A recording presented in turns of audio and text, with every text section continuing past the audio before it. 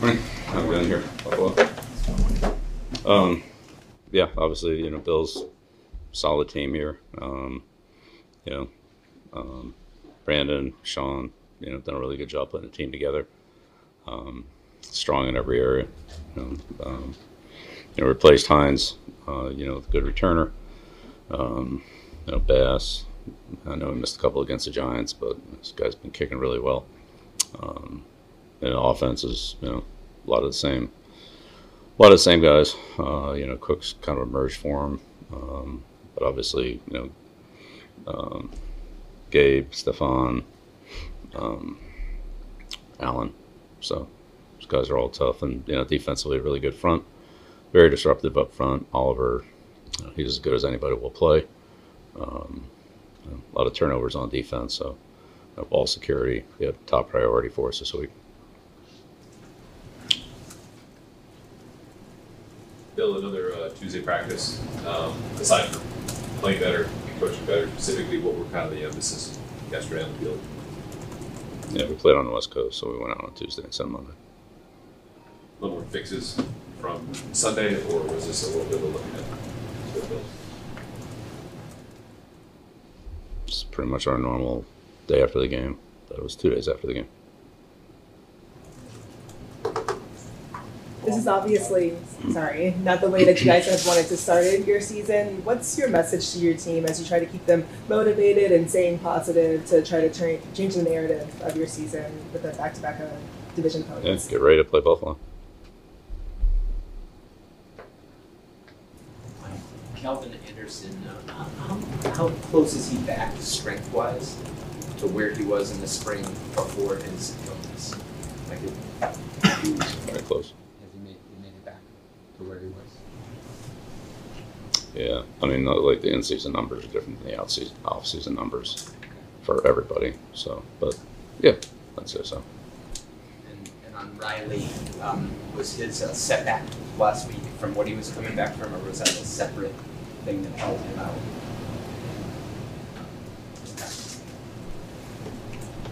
Riley. What a setback. So he had played 2 weeks ago and looked pretty good, and then didn't play this last week. So I didn't know if he had a setback from what he had been coming back from. No, it's a different injury. Different. Thank you.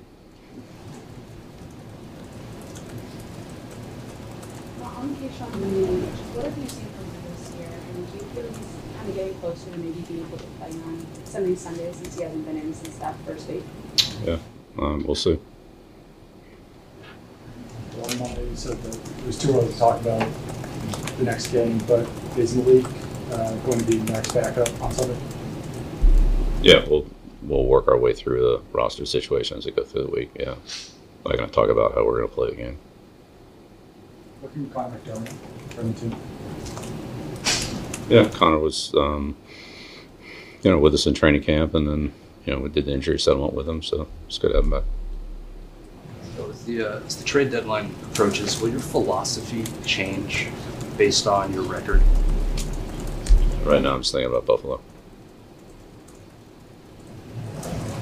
You pointed out all the strengths of the Buffalo offense. What about their defense stands out to you? Yeah, good. Lead the league in turnovers. Best pass rush in the league. Got probably the most disruptive defensive lineman in the league. Or certainly one of them. I don't know, we haven't seen them all, but put Oliver up there. But, it's not just him. It's, Russo, Epineza, Floyd.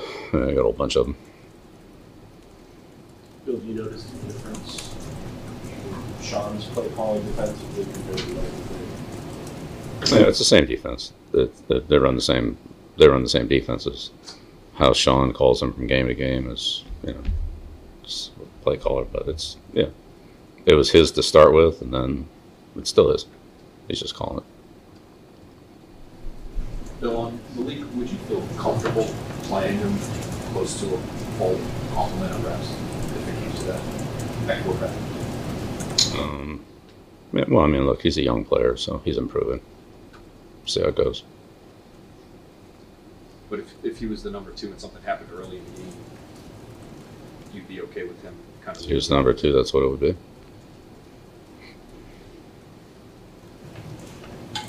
Bill, aside from You mentioned Sean and Brandon kind of building back to their program was 6-7 years, how long it's been. Aside from Josh Allen's unprecedented development from your study of them, how have they built that program back from last in the division to now? What do you? Yeah, well, I mean, you're talking about a period of years here or so. But, right now they're really, they're a well-balanced team. They have a good kicker, good returner, a couple good special teams players. Neil Matakevich.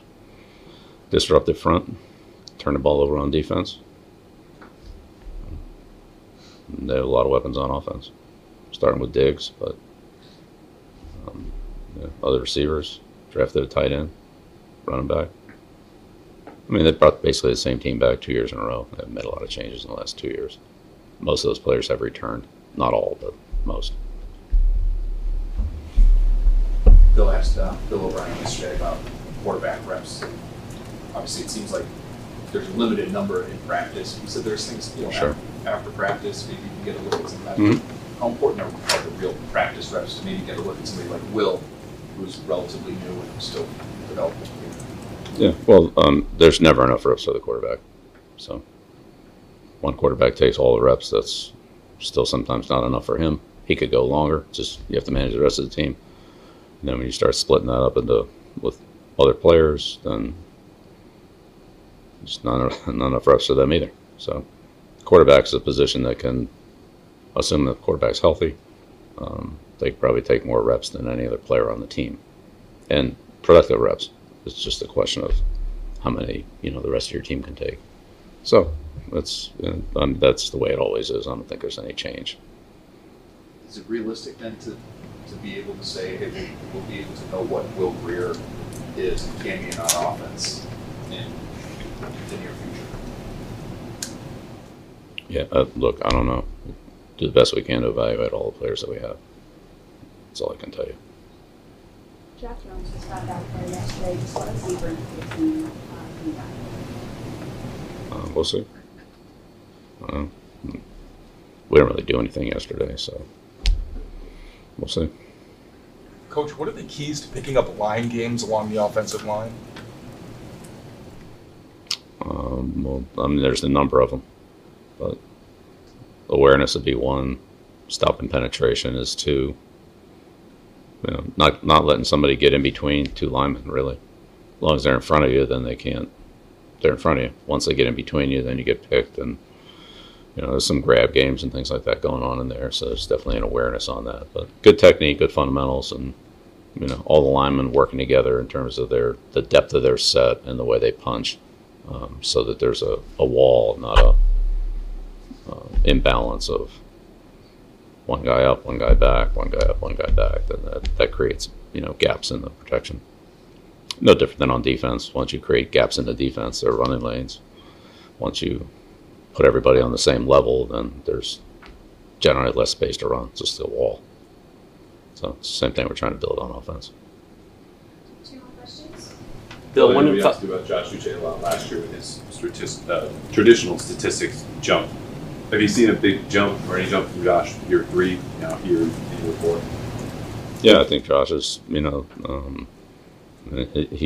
looks good. He's been productive. He's been out there. So, yeah, I think he's, playing kind of at the same level he did last year. Bill, 1-5 is never a place you've lived as a head coach. And I'm just wondering if there's a different way you speak with your players when you're in this situation compared to where you've been in past years. Yeah, just focus on Buffalo. Okay, all right. Thank you.